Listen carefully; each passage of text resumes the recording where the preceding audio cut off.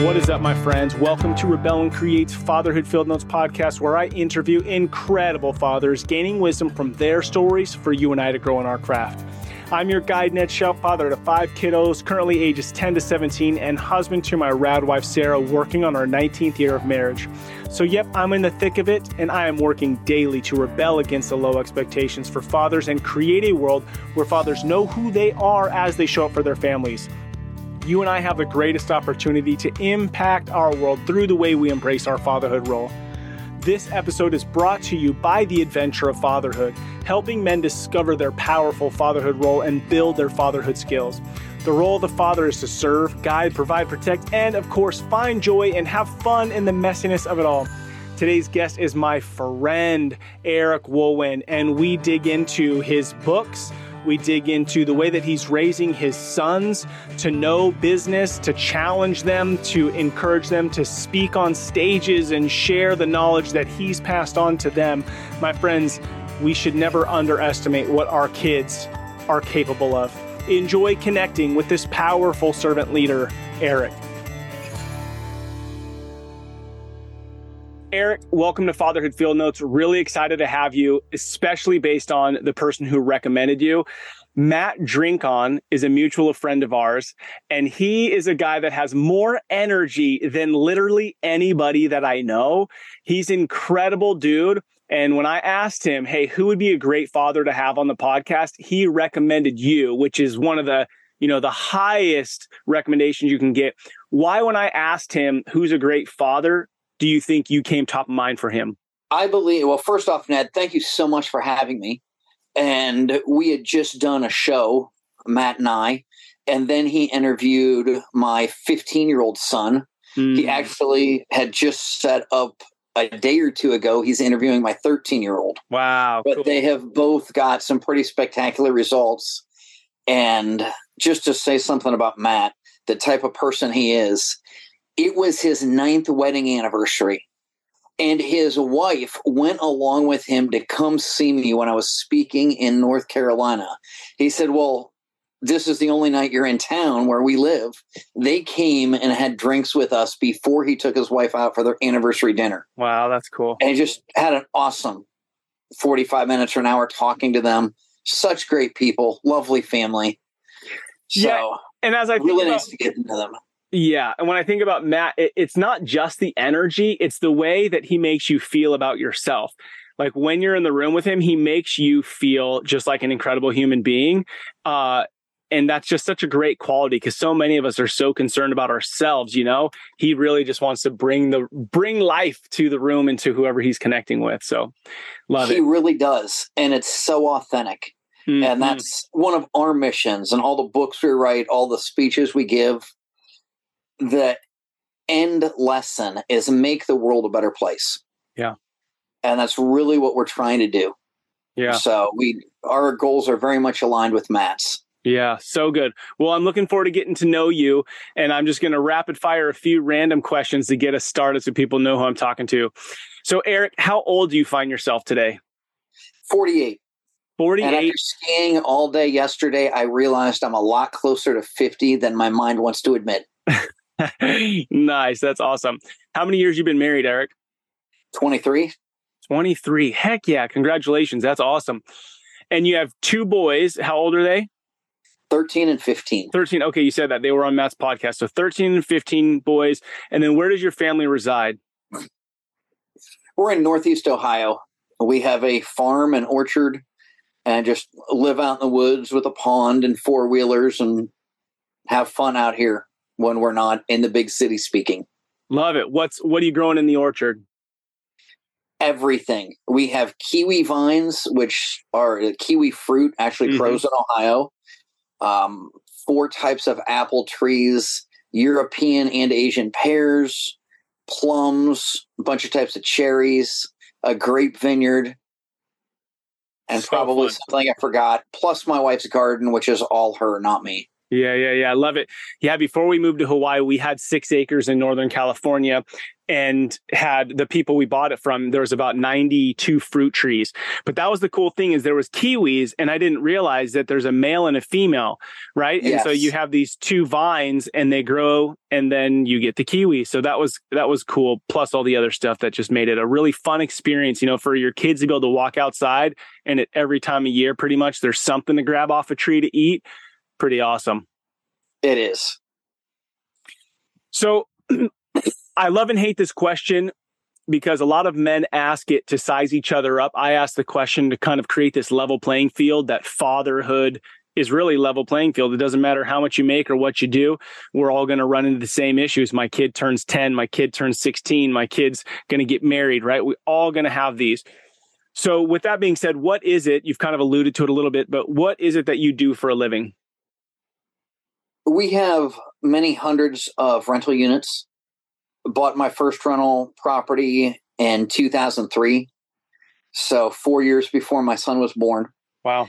And we have done over 1,000 rehabs and repositioned, had 2 real estate offices at one point in time. My wife's a broker, manages for other people as well as just ours. And then also have a construction company, which pretty much only fixes up all of the properties that we're buying. And we've written a half a dozen books between us and the kids. And we're really spending more time, not making any money, but spending a lot of time traveling around, promoting, speaking to homeschool groups, real estate investor groups, and business owner groups. Because those are really the things that we talk about in our book, Family Success Triangle. Yeah, which I'm excited. And the kids are always with us. It's always about always being with the family. I couldn't figure out how to balance all of the work that we had to do and still be there. So to go on the fatherhood track, the most important part of fatherhood is not if they learn how to drive or what they drive. It's, are you available to teach them if they want you to teach them to drive? I like that. And every man, as well as every woman or whatever else, has 168 hours in a week. Yeah. How are you going to spend them?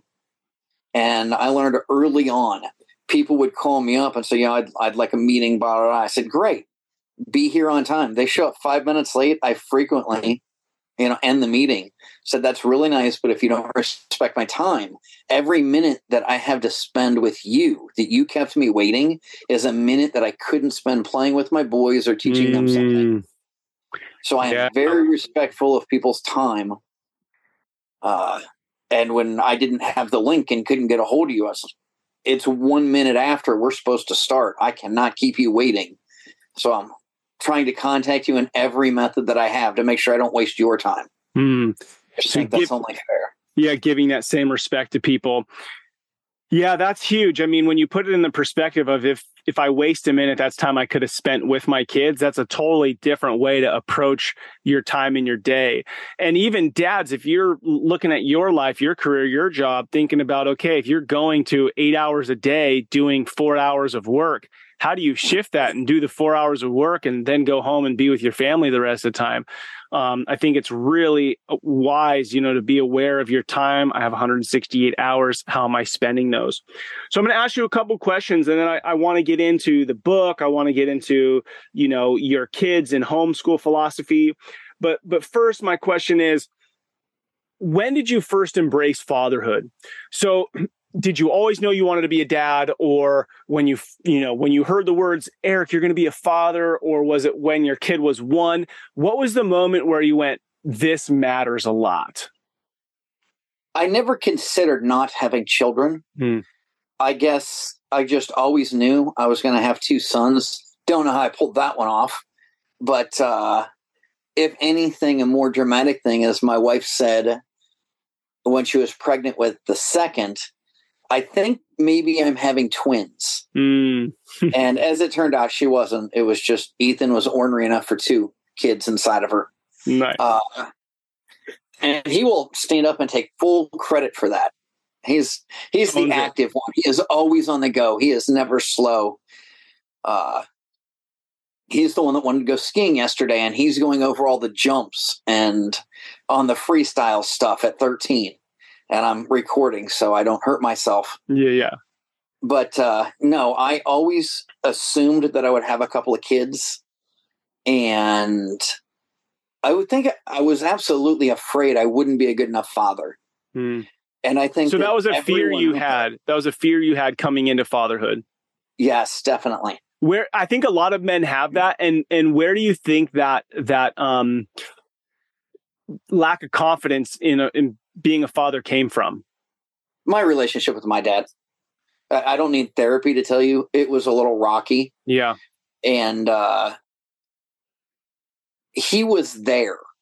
I mean, there were a lot of things we didn't do without, and we were totally broke.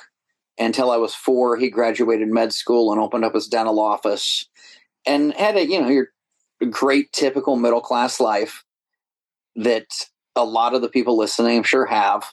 But I think first off, for all of the men that are going to be fathers someday, maybe you just found out your wife's pregnant or girlfriend, whatever, maybe you don't know, but someday you want to be, it's good that you're afraid.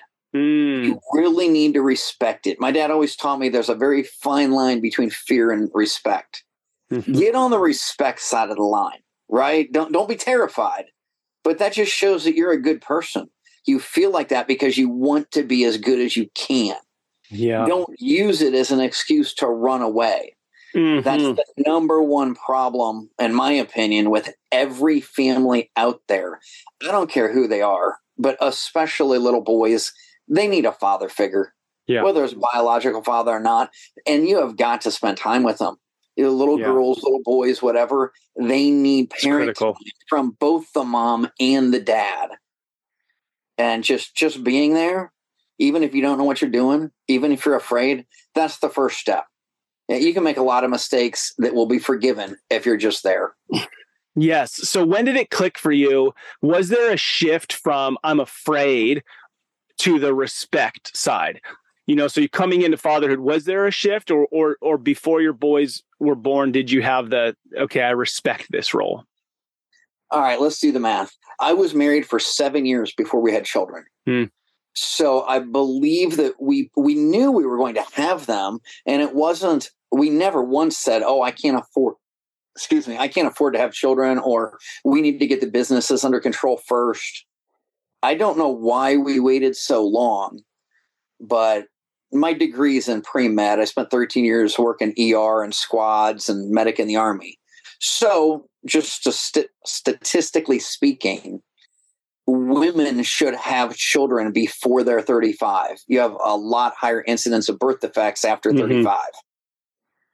And so I guess I was 33, if I'm not mistaken, and 35. So she would have been 31 and 33 when they were born, give or take. But yeah, we kind of waited, and we had a great life. We were skydivers, and we were scuba diving in the Caribbean, and starting and running businesses and doing all these things that people call it wild, but I was very relaxed at 120 miles an hour jumping out of an airplane. And so we did everything and had a lot of fun together. And somewhere along there, I had enough self-help, self-growth, read enough books, talked to enough fathers and mothers that I realized, I can do this. I am mature enough. So it was almost like I feel ready now. Yeah, I don't know exactly when it happened, but I knew by the time we wanted to have Devin, which took a while, we were absolutely ready. It was, let's do this. And then we kind of decided to have a second one, but the first one took so long I wasn't prepared. It was 2 years later. Yeah. And we're like, let's have another one. So we took the appropriate precautions out of the way, if you will. And I get a phone call going over to my buddies on a Friday afternoon that I meet up with a bunch of business owners once a month. And I get this phone call, hey, by the way, I'm pregnant again, and drove straight past the street to his house. Like, whoa, that was a lot quicker than the last one. How incredible. But still incredibly excited. Oh, man, I must have talked their ear off all night about how happy it was to be having a second child. Such a fun season of life.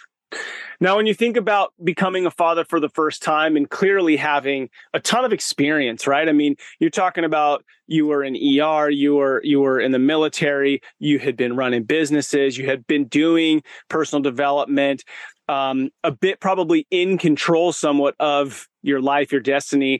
What are some things you learned about yourself in becoming a father? Because now it's not just you and your wife. It's now you and this little human being that's half you, that needs you. What'd you learn about yourself during that process? Ooh. Well, let's see. It definitely changes you.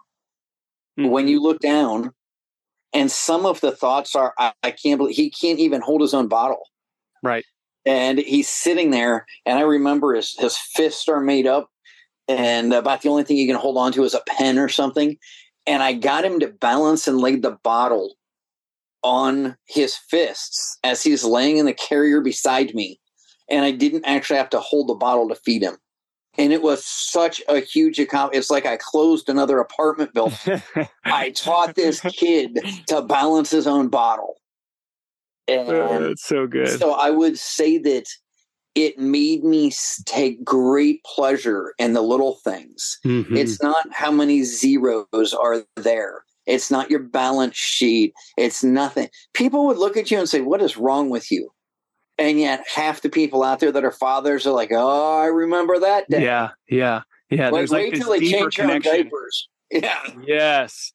It changes you. It changes your perspective on life, on your role, on what matters. So good. Okay. With that in mind, right? You shared a little bit that you had a dad that was there for you, but it was a little bit rocky. So there are some instances where you saw probably, I'm assuming you saw things you wanted to take from what you learned from him. You saw things that you didn't want to take. So with that in mind, what's Eric's perspective of the role of the father? To give them the support that they need, to give them a hand up, not a hand out ever, to make sure that they are capable. I would say after they were born, my fear was no longer with being a good father. My fear was, if I die, how are they going to get along without me? I want to make them self-sufficient as quick as I possibly can. And I taught survival in the Army. And here we are working with, paratroopers, sappers, all these other things. So I can go out and live off the land if need be. And they learned how to shoot firearms from a very young age. And we start with the BB gun and work our way up with a single shot 22, right? Some parents might not think that's a good thing. Oh, especially in Hawaii. But that's living on a farm. They learned how to ride four-wheelers, and they can drive a backhoe. Yep. And they can go skiing and have fun. And they learned how to swim. And, all of these little things that make up who you are. So when they go and they get on stage and they're speaking to hundreds of people or 1,000 people, they come up and there's always somebody, not always, but frequently there's somebody that says, oh, you stole their childhood. Don't they ever get to have fun? Say, they have a private airplane. They literally just fly down to the beach for the weekend if they want to. And we hang out at the Outer Banks or Myrtle Beach or whatever. And if we want to go skiing, we take off on a Thursday and go skiing because, hey, we finished up the closings this week on Wednesday. You want to go skiing Thursday? Great, we'll do that. So, they have a childhood and they are not spoon-fed. They don't have anything given to them. They are expected to work and learn and understand the business.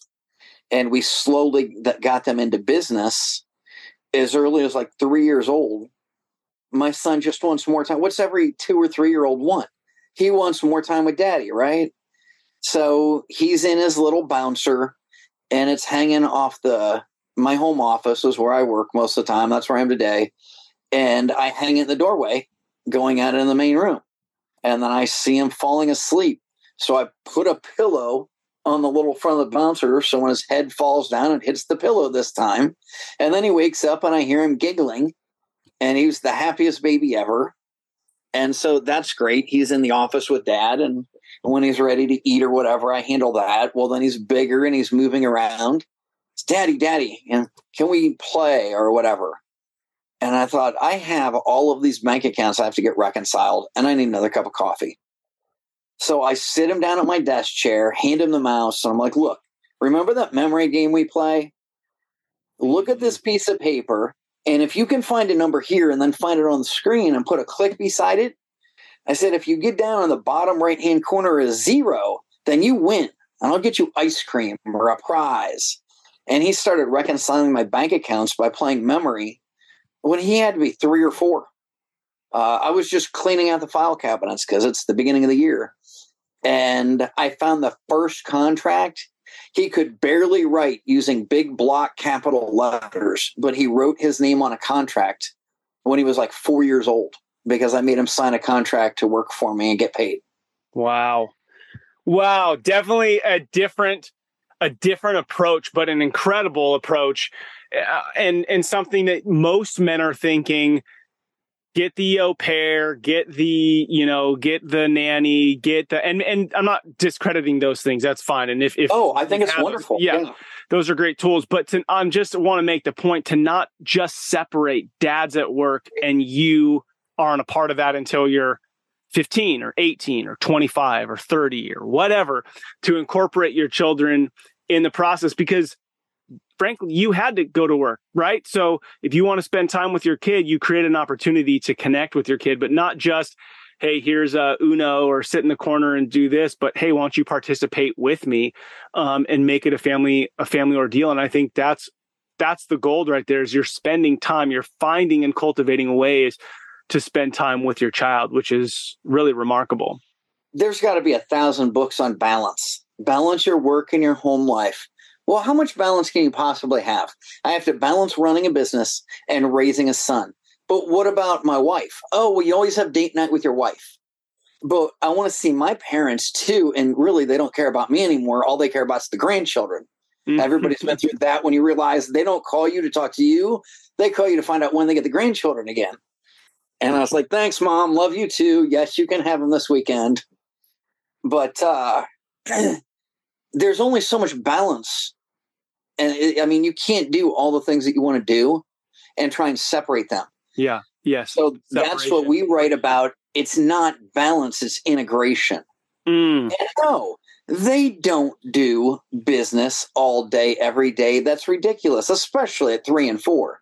Now, Devin is looking to buy his first truck, and he just got his learner's permit. He'll be 16. Wow. Middle of next month. Wow. So he's getting there, but he has a healthy amount of time. He's actually in his 3rd year of college at 15. Wow. So it's not like he's lacking in the educational department. He has spoken in front of thousands of people. He was just on a radio show broadcast to 1.5 million. Wow. He's been on stage with Robert Kiyosaki, George Gammon, all these greats. And he still has friends. In fact, a lot of them are interested in business. And I think it's safe to call her a girlfriend. But she has also published a book. Wow. So that's pretty cool that he has somebody to talk to that about. And he started his own group, which now has like 50 members on 3 or 4 continents. MIT, Millionaires in Training. And they they actually have a Minecraft server that they play on, and they talk to each other over Discord every Monday at 4:00 Eastern time. And he has these people one's from Australia, if I'm not mistaken, that show up on is it a call on Discord, whatever. But they do this with teenagers, like 8 to 25-year-olds is what they advertise. So yeah, they get to do all that, and they go to their grandparents. They see their grandparents almost every single week if we're not traveling. They're actually with my stepmom. Picked them up this morning. She does that every other Friday, and they spend the day with her. Then we'll go out to dinner tonight as soon as I get done here. I don't know about you, but maybe it's my dad life middle age. I literally get excited when I'm going to bed thinking about coffee the next morning. Sort of makes me sound like a drug addict, and I've become a bit snobby about it. I only like good, fresh coffee. I also love supporting a kick-ass dad, and I'm sort of cheap, so the whole $50 bag doesn't really work for me. My go-to is Valiant Coffee. My friend Eric, who is truly an amazing father, husband, and human, and was on the Rebel and Create podcast, he roasts the most amazing coffee and gets it to my door within days of it being roasted, all for a reasonable price. Go support Eric and drink coffee that gets you excited to wake up in the morning. Head over to rebelandcreate.com/coffee to get yours. So unique. Okay, so I have some questions for you. So one thing, and this is the quote that I'm going to really pull from this, but your passion behind one word. You said, I asked you, the question was, what's the role of the father? And the first thing you said was to give them a hand up, not a hand out, ever. Right? So that ever was this passionate conviction that you have. And on one hand, I mean, what an incredible approach. Like, what happens if I die? Like that reality that I'm not going to be here forever.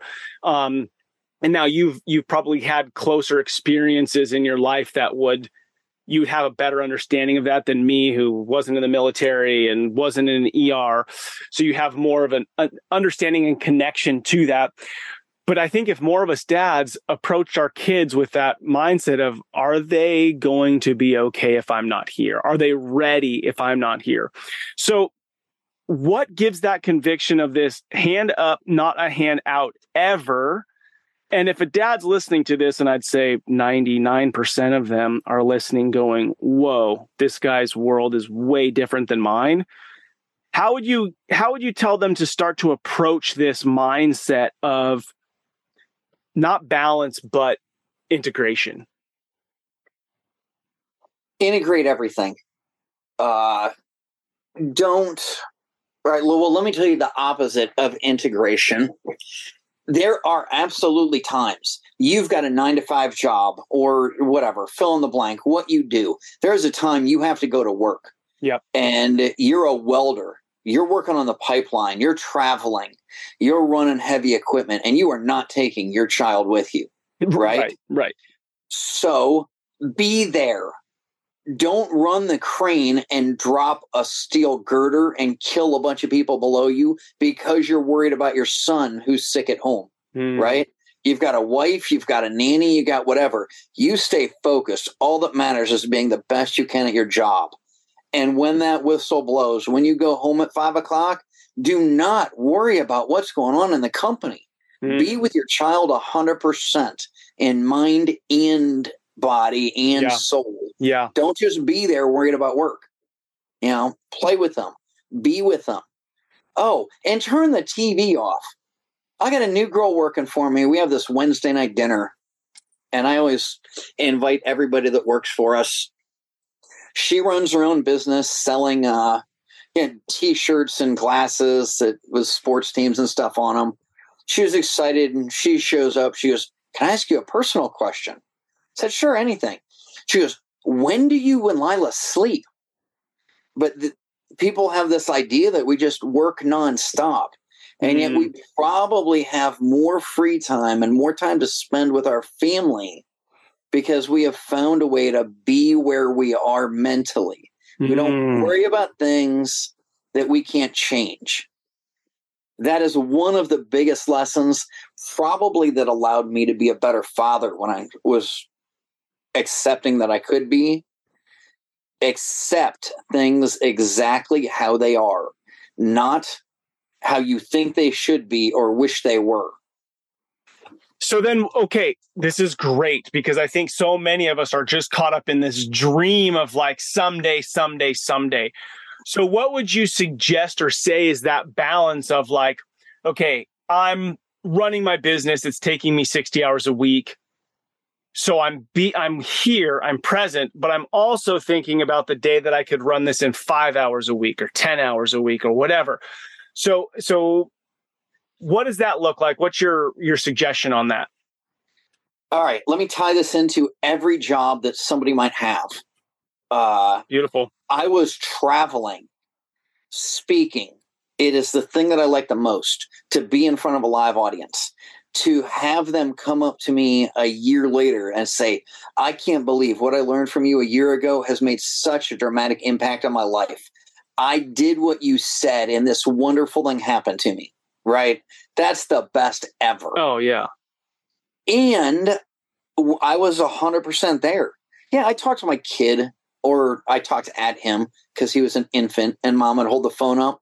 But I was gone 6 months out of the first year of his life. And I said that and many other things wrapped together. I said, that's it. I'm done. I am, as much as I love this, I'm just going to go. And we focused on building up my wife's management company. And I bought a bunch more property, but I just decided not to travel and speak anymore until my kids were old enough to travel with me. And we would still go to, a couple of events a year to learn, but I wasn't the main trainer for these. And then at about 7, Devin started going. He went to the National Real Estate Summit with us. And you're supposed to be 14 to get in. And I asked if they'd let him, and they let him in at 7.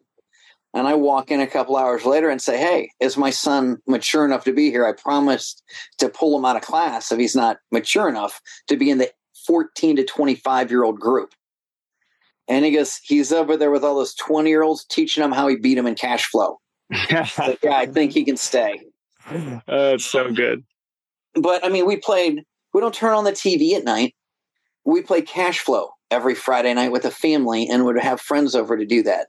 We'd play board games, whatever board game they wanted to play. This dragon thing. They love dragons.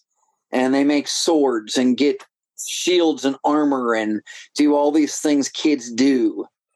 Only now they actually make money. So next thing you know, they have this new set of armor that looks rather expensive. He's like, oh yeah, I bought it on Amazon, Dad. Okay. That's awesome. So I want to come back to this question for a moment. So we went 60 hours. Sorry, didn't even finish that. No. Go ahead. Yeah, well, I'm traveling. I said, no, I'm going to be there. But then I realized I'm working 60 hours a week, exactly like you said. Yep. And I did that, but I pulled it off because I have an infant. And just like infants are on their schedule, they're going to wake up whenever they feel like it, regardless of what you want. Yeah. I could work whatever hours. I might have to put in 50 or 60 hours a week, but owning the business, I could work from 2 to 4 a.m. If he woke me up and I couldn't sleep. Yeah. All right, I'd answer email for a couple of hours, work on spreadsheets or books or whatever. And I did put in long hours, but it was the hours that I chose. And that is what helped me balance everything way before they could start working with me in the business. So it's this, I mean, paying attention to the season you're in, but also, okay, so pay attention to the season you're in, be engaged and present in that, but you can still plan and prepare and vision for what you want to create, but not be so caught up in the future that you're missing the present. That is incredibly well said. That's perfect. Because I find that men are sometimes live in either or. They are stuck in the job they hate. Yes. And it's sucking the life out of them now, or they're stuck in the future, which I think I can find myself sometimes in, and not enjoying the today, because it's always like, well, dude, next year, once I accomplish this project, boom, boom. But there's always going to be a new project. So I love integration. I love be present, be where you are mentally. I just want to come back. I just don't want to miss it. The hand up, not a handout ever. I think that our kids right now expect a lot. Like, hey, I'm going to this thing. Could I have $20? Hey, there's this thing. It's 40. Hey, and I see us dads just like, ATMing it for our kids. Sounds like in that word ever that you said that you've never been an ATM for your kids or shy away from that. Talk to me a little bit more about that. Just because I think it'd be helpful for me and for dads. Okay. I had, my grandfather was in and out of nursing homes. They lived to be pretty old, had good lives, but they had the depression mindset. Mm-hmm. Grandma and grandpa were born right at the end of the Great Depression, and they lived like that their whole life. And so I believe it was he broke his hip or something. So he's in the hospital, and then he's in like an extended care nursing home for a couple of months until we can get him healthy enough to bring him back home. And they took turns the last few years of their life with different medical problems where they had to have 24-hour care, but we always got them out as quick as possible and kept them at home right to the end, except for right after a broken hip or whatever. And I remember being in there, and my grandfather, he's just, rude, sexist, racist, everything. And he thinks he can get away with it because he's 80 or 90. Yeah. And I'm like, well, you don't like that type of person. How many of that type of person, fill in whatever stereotype it is, how many of those do you know? What about that one couple you met at the racetrack? He goes, oh, well, they're different. I go, yeah, so you know exactly one, fill in this thing, and you love that family, but you're sure that even though you've never met anybody else of that religion or that color, they've all got to be bad except for the one that you know. So shut up, Grandpa. So that's who he is. That's his life. And he is just, gruff about whatever. And I didn't even notice. It's just Grandpa. And my mom's standing there. She goes, do you have any idea? She goes, listen to this guy in the same room. We got the, curtain pulled. She goes, every single time I've been in here, a family member has come in here and asked him for money. Grandpa's laying in the hospital dying, and every single family member, his kids and his grandkids, have come in and asked him for money. Your grandkids have never, ever asked you for anything in your life. You should just say thank you or something. That was the gist of the conversation. But that stuck out in my mind. And we went up there, and I remember I took my wife up, and women aren't good enough to do this. He's like, can you please paint my awnings? And we go up, and I was like, hey, you want the air conditioner put in or something? It's that time of year. He goes, well, I thought you were painting the awnings. I said, no, my wife's doing that. And he was not thrilled about that. I'm like, look, she's a way better painter than me. She does all our painting. You have an electric problem, you call me, but she does the painting. And for years, we had been married. I mean, we'd been together for so long, and he never once called her Lila. She was Lisa. She was Lily. She was anything that started with an L. And he walked outside to look at the awnings after she got done painting and said, Lila, would you like something cold to drink? And never messed up her name again after that. Wow. But she earned her way into the family. Yeah. Not that she should have had to, but whatever it was, even as stubborn, idiotic, whatever his psyche was, he immediately responded that, yeah, she is good enough for whatever reason. And I have always taught my children that just because you were born into this family, your mom and your dad, or your grandfather picked pieces off of a bone and went hungry to feed me while he was putting himself through dental school. Your mom and I slept on a mattress on a warehouse floor with no heat in Ohio in December, just 7 years before you were born. So don't think that any of this is your right until you earn it. Yep.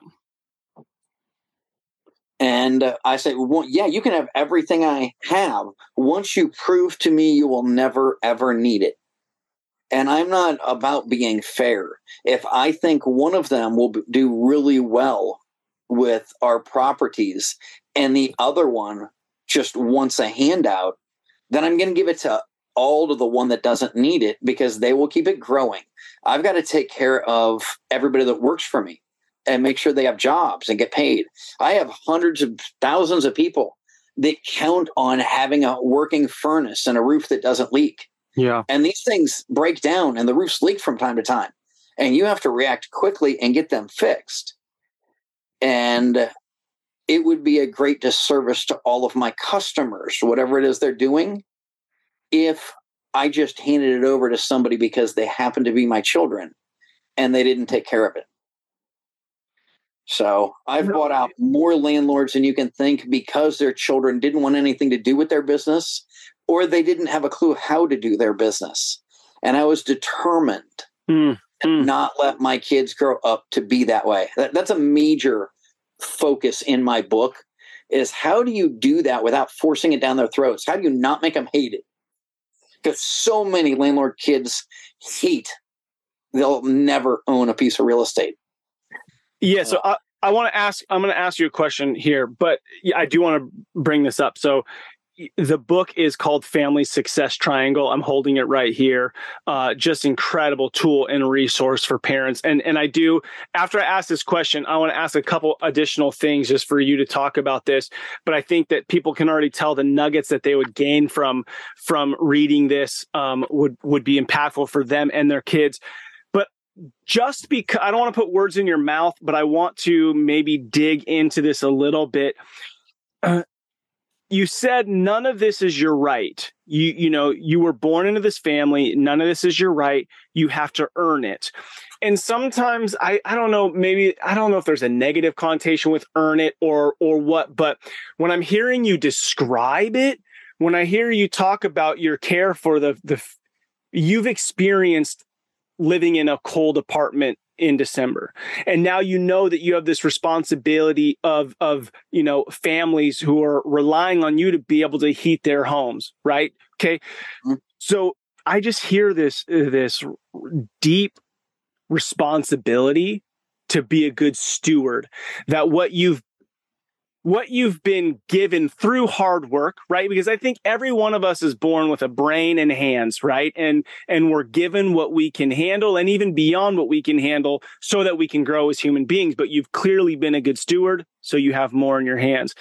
So this idea of earn it, to me, I'm really hearing, sons, I want to teach you to be good, responsible stewards with this, because this isn't about you.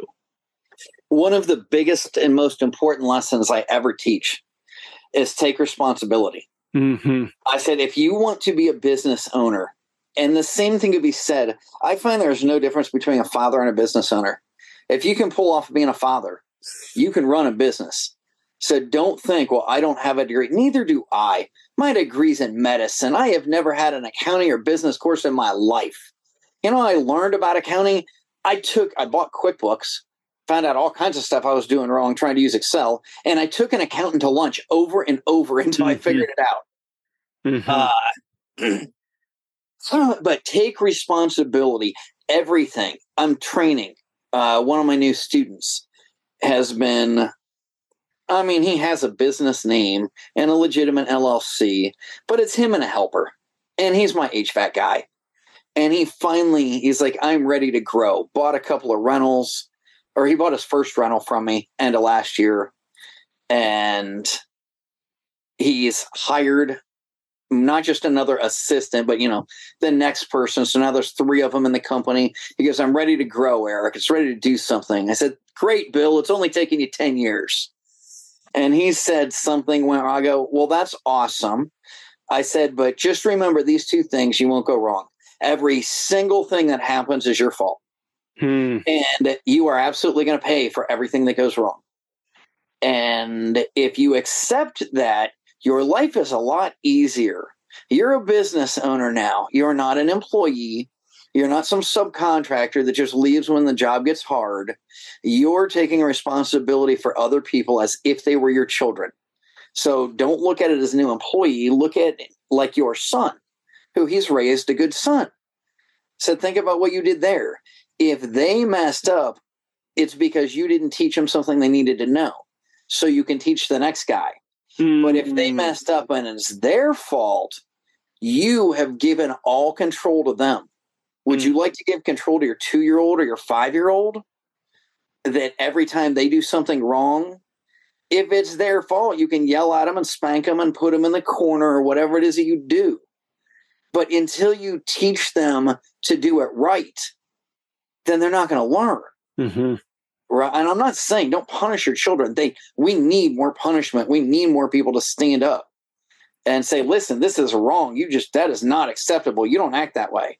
And if you do it when they're 2, you won't have to do it when they're 20. Yeah. They won't be sitting around saying, Dad, give me more money. I just got drunk and wrecked my car and did this. No, you instill it when they spill their milk or when they color on the wall with a crayon or the really easy things to fix. So 10 and 20 years later, you don't have to worry about that. That's really good. Really good. So I love how you connected. If you can be a father, you could be a business owner and a father. And then you made the comment about this is what a business owner is. Everything's your fault and you're going to pay for everything. And those two, and you said it makes life a whole lot easier because you've just accepted it. It doesn't change that you're going to have to deal with it. But now that I know that that's the reality, life is easier. Man, what if more fathers showed up to their home that way? Everything's my fault. Now, that doesn't mean I'm the passive bitch. I just take it all and I don't, leave my family. No, that's the opposite. Yeah, but I'm laying down, I'm taking ownership, right? And so, hey, everything's my fault and I'm going to pay for everything. It would make things a whole of a heck of a lot easier if I approached my home and family that way, because then it's like, hey, I am actually the king of this place. And that doesn't mean everybody serves me. That means I show up and I know how to serve everybody. Right. And you need to be the king, like you said. There's so much of this gender crap going on that annoys me. You know what? Maybe gardening is a man's job, but I don't know anything about it, and my wife loves it. And she is the king of the garden. If she says something in the garden, that's what happens. She has her greenhouse. I built that. Me and the kids built that greenhouse with some help for her, but we like the building. We do that. Mm-hmm. I designed this awesome system so we can travel and our plants don't get dried out. They have a reservoir of water. Love it. That's what I do. As for planting the plants, I am really good at eating the food that comes off of them. And that's about it. So we all have our strengths, and it doesn't need to be what is traditionally masculine or feminine. You just have to figure out what are you good at, and preferably what do you like, and what do the other members of your family like. My 2 teenage sons, they both like some of the same things, but they have wildly different. I mean, if it's action, driving, my 15-year-old really doesn't want to drive. I can't imagine that. I was so excited to get my driver's license to get out of here. And he is so slow and timid on a 4-wheeler. It barely moves when he learns to do that. He didn't really want to drive the car or the truck. He's never even asked if he could drive my Porsche, which I totally would have asked at 15. But he's like, oh, no, he doesn't even want to drive the pickup truck. And then Ethan is like, oh, man, just a couple more years. And I'll be able chomping at the bit, driving the 4-wheeler as fast as he can. Oh, yeah. There's a story in the book about how, children tend to they want to do the right thing and frequently either don't have the mental capacity or haven't made enough mistakes to differentiate. Right. So his idea when he's going down it's one 4-wheeler wide trail. And he is a lot smaller on a very small 4-wheeler. And I'm on a very large 4-wheeler coming the other way. And I'm going a reasonable speed, and he's just hauling it fast as he can through there. And as he comes around the corner and sees me coming the other way, it never once occurs to him to hit the brakes. He keeps his thumb on the gas and zips off the trail to the right, where there's a bunch of briars and underbrush. Yeah, there's also a stump that's almost a foot high. Oh, man. So I come mostly to a stop, see him going around to my left, and he hits the stump. The 4-wheeler flies up in the air, and I watch my young child sail through the air. And I'm thinking, as he lands on his shoulder and rolls through it, man, am I glad he's been in martial arts since he could walk. Mm-hmm. But yeah, he literally learned how to fall down about as soon as he learned how to stand up and walk. And that was a very, very good lesson. This time, literally, but also figuratively. Teach them it's okay to fail. Yeah. You don't learn that in school. No. You have to memorize and do it one way. No. Cheat off of somebody. I never did anything without having a team of people. And we always let the person that's the best at this do that. That's not cheating. That's teamwork. And that's what you do in business. And that's how we teach them differently. And I said, hey, are you okay? Well, he stood up, so I knew it was okay. And before the adrenaline wears off, I was like, all right, so how do you handle this? And all this is zipping through my mind, seeing my child fly through the air, hoping he's okay. He jumps right back up. And the first thing out of my mouth is, now you flip your own four-wheeler back over and next time make better decisions. And I drive back to the campsite on mine and I'm thinking, oh man, I hope my wife doesn't freak out over this. So she doesn't know this happened. She came the other way and helps him flip his four-wheeler back over. Doesn't know what happened. And then she's all worried that I'm going to be mad because I ruined his learning experience or his punishment. And I'm just sitting there thinking, I'm glad she's not mad at me for leaving him. I'm, 50 yards away. If he screamed, I could hear him easily. Yeah. And I was like, I figured he was okay. He had a helmet on. He rolled right. Life was great. And, but yeah, that's one of the stories that you have to let them fail. Nobody is ever going to do everything right the first time. Your job is not to prevent them from getting hurt. It is to be there and pick them up if they need it. That's so good. Hence the hand out versus the hand up. I'm not telling you to never do anything risky. That goes against everything we believe. I am telling you to mitigate the risk. And when you do fail, which is inevitable, just stand up one more time than you get knocked down. You're never a failure unless you give up. Yep. So good. So good. So I'm going to ask you about the book, a couple questions, and then I have a couple last questions. I want to respect your time. But the family success triangle, what was really the intention behind putting this book out? What was your hope? What is your hope as a father, as a mother, as a family reads this, that you want them to walk away gaining? As you're flipping through, I think it's page number 32. That is actually the triangle I'm talking about. So I think that it is unbelievably the most important thing you do in your life is your family. Mm-hmm. Unfortunately, after 13 years in the Army, many years in emergency medicine, I have seen more people die than anybody should ever have to. Yeah. Nobody ever laid on their deathbed and said, I wish I would have worked a little bit longer. Nobody ever said my life would have been so much better if I got another promotion. Yeah. Everybody says, tell my wife, girlfriend, or kids I loved them. Right? It is always about the family at the end when you're thinking the most clearly you ever have. It's always that. And man, I had a good life. I'm so happy that I had all these grandchildren. It's, these are the things. The regrets are, I wish I would have spent more time with them. And it's always nice to talk to somebody that's positive and doesn't have regrets. But nobody has ever regretted working too little. Right. Or spending too much time with their family. So don't forget that. That's one corner of the triangle.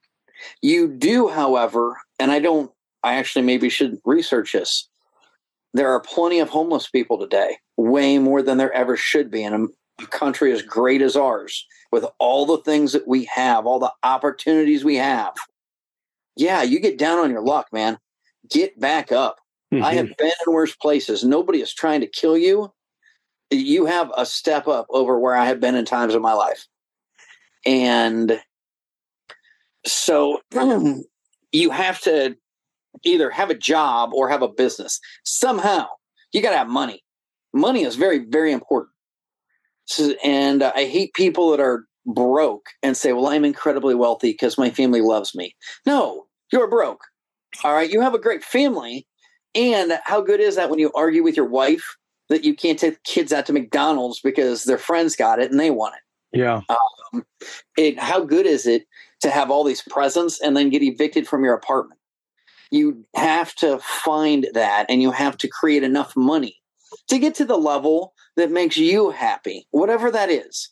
Maybe that's millions of dollars for some, and maybe it's $100,000 a year for somebody, and maybe it's $25,000 a year for somebody. Whatever that is that brings you the amount of comfort you want, you have to have income. And if you have $1 more than you need to live, you can either buy another ice cream cone, you can save it up and go to Disney World, or you can invest it. And I frequently teach my kids, they have had jars, which I worked with Harvecker and Secrets of the Millionaire Mind, Peak Potentials for a few years. And he had this, money management system with jars. And so we created different percentages when the kids were infants. And they would put in a certain percentage of whatever. If grandma gave them money for Christmas or their birthday, they would split it up. And some would go into education, some would go into tithing, some would go into toys. No matter what you do, you always set aside 10% to blow on stupid things, something that is fun.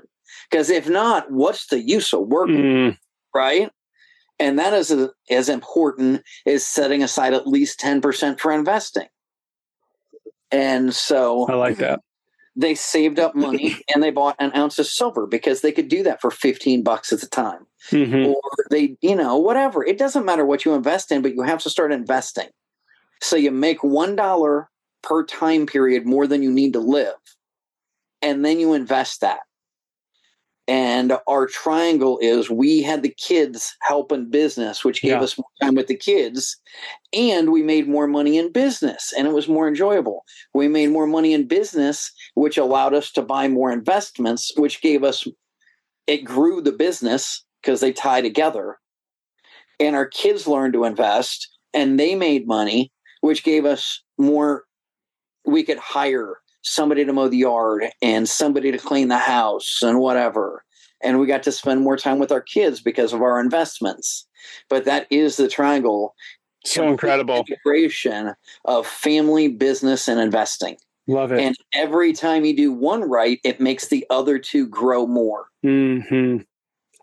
What an incredible tool and resource you're giving to parents.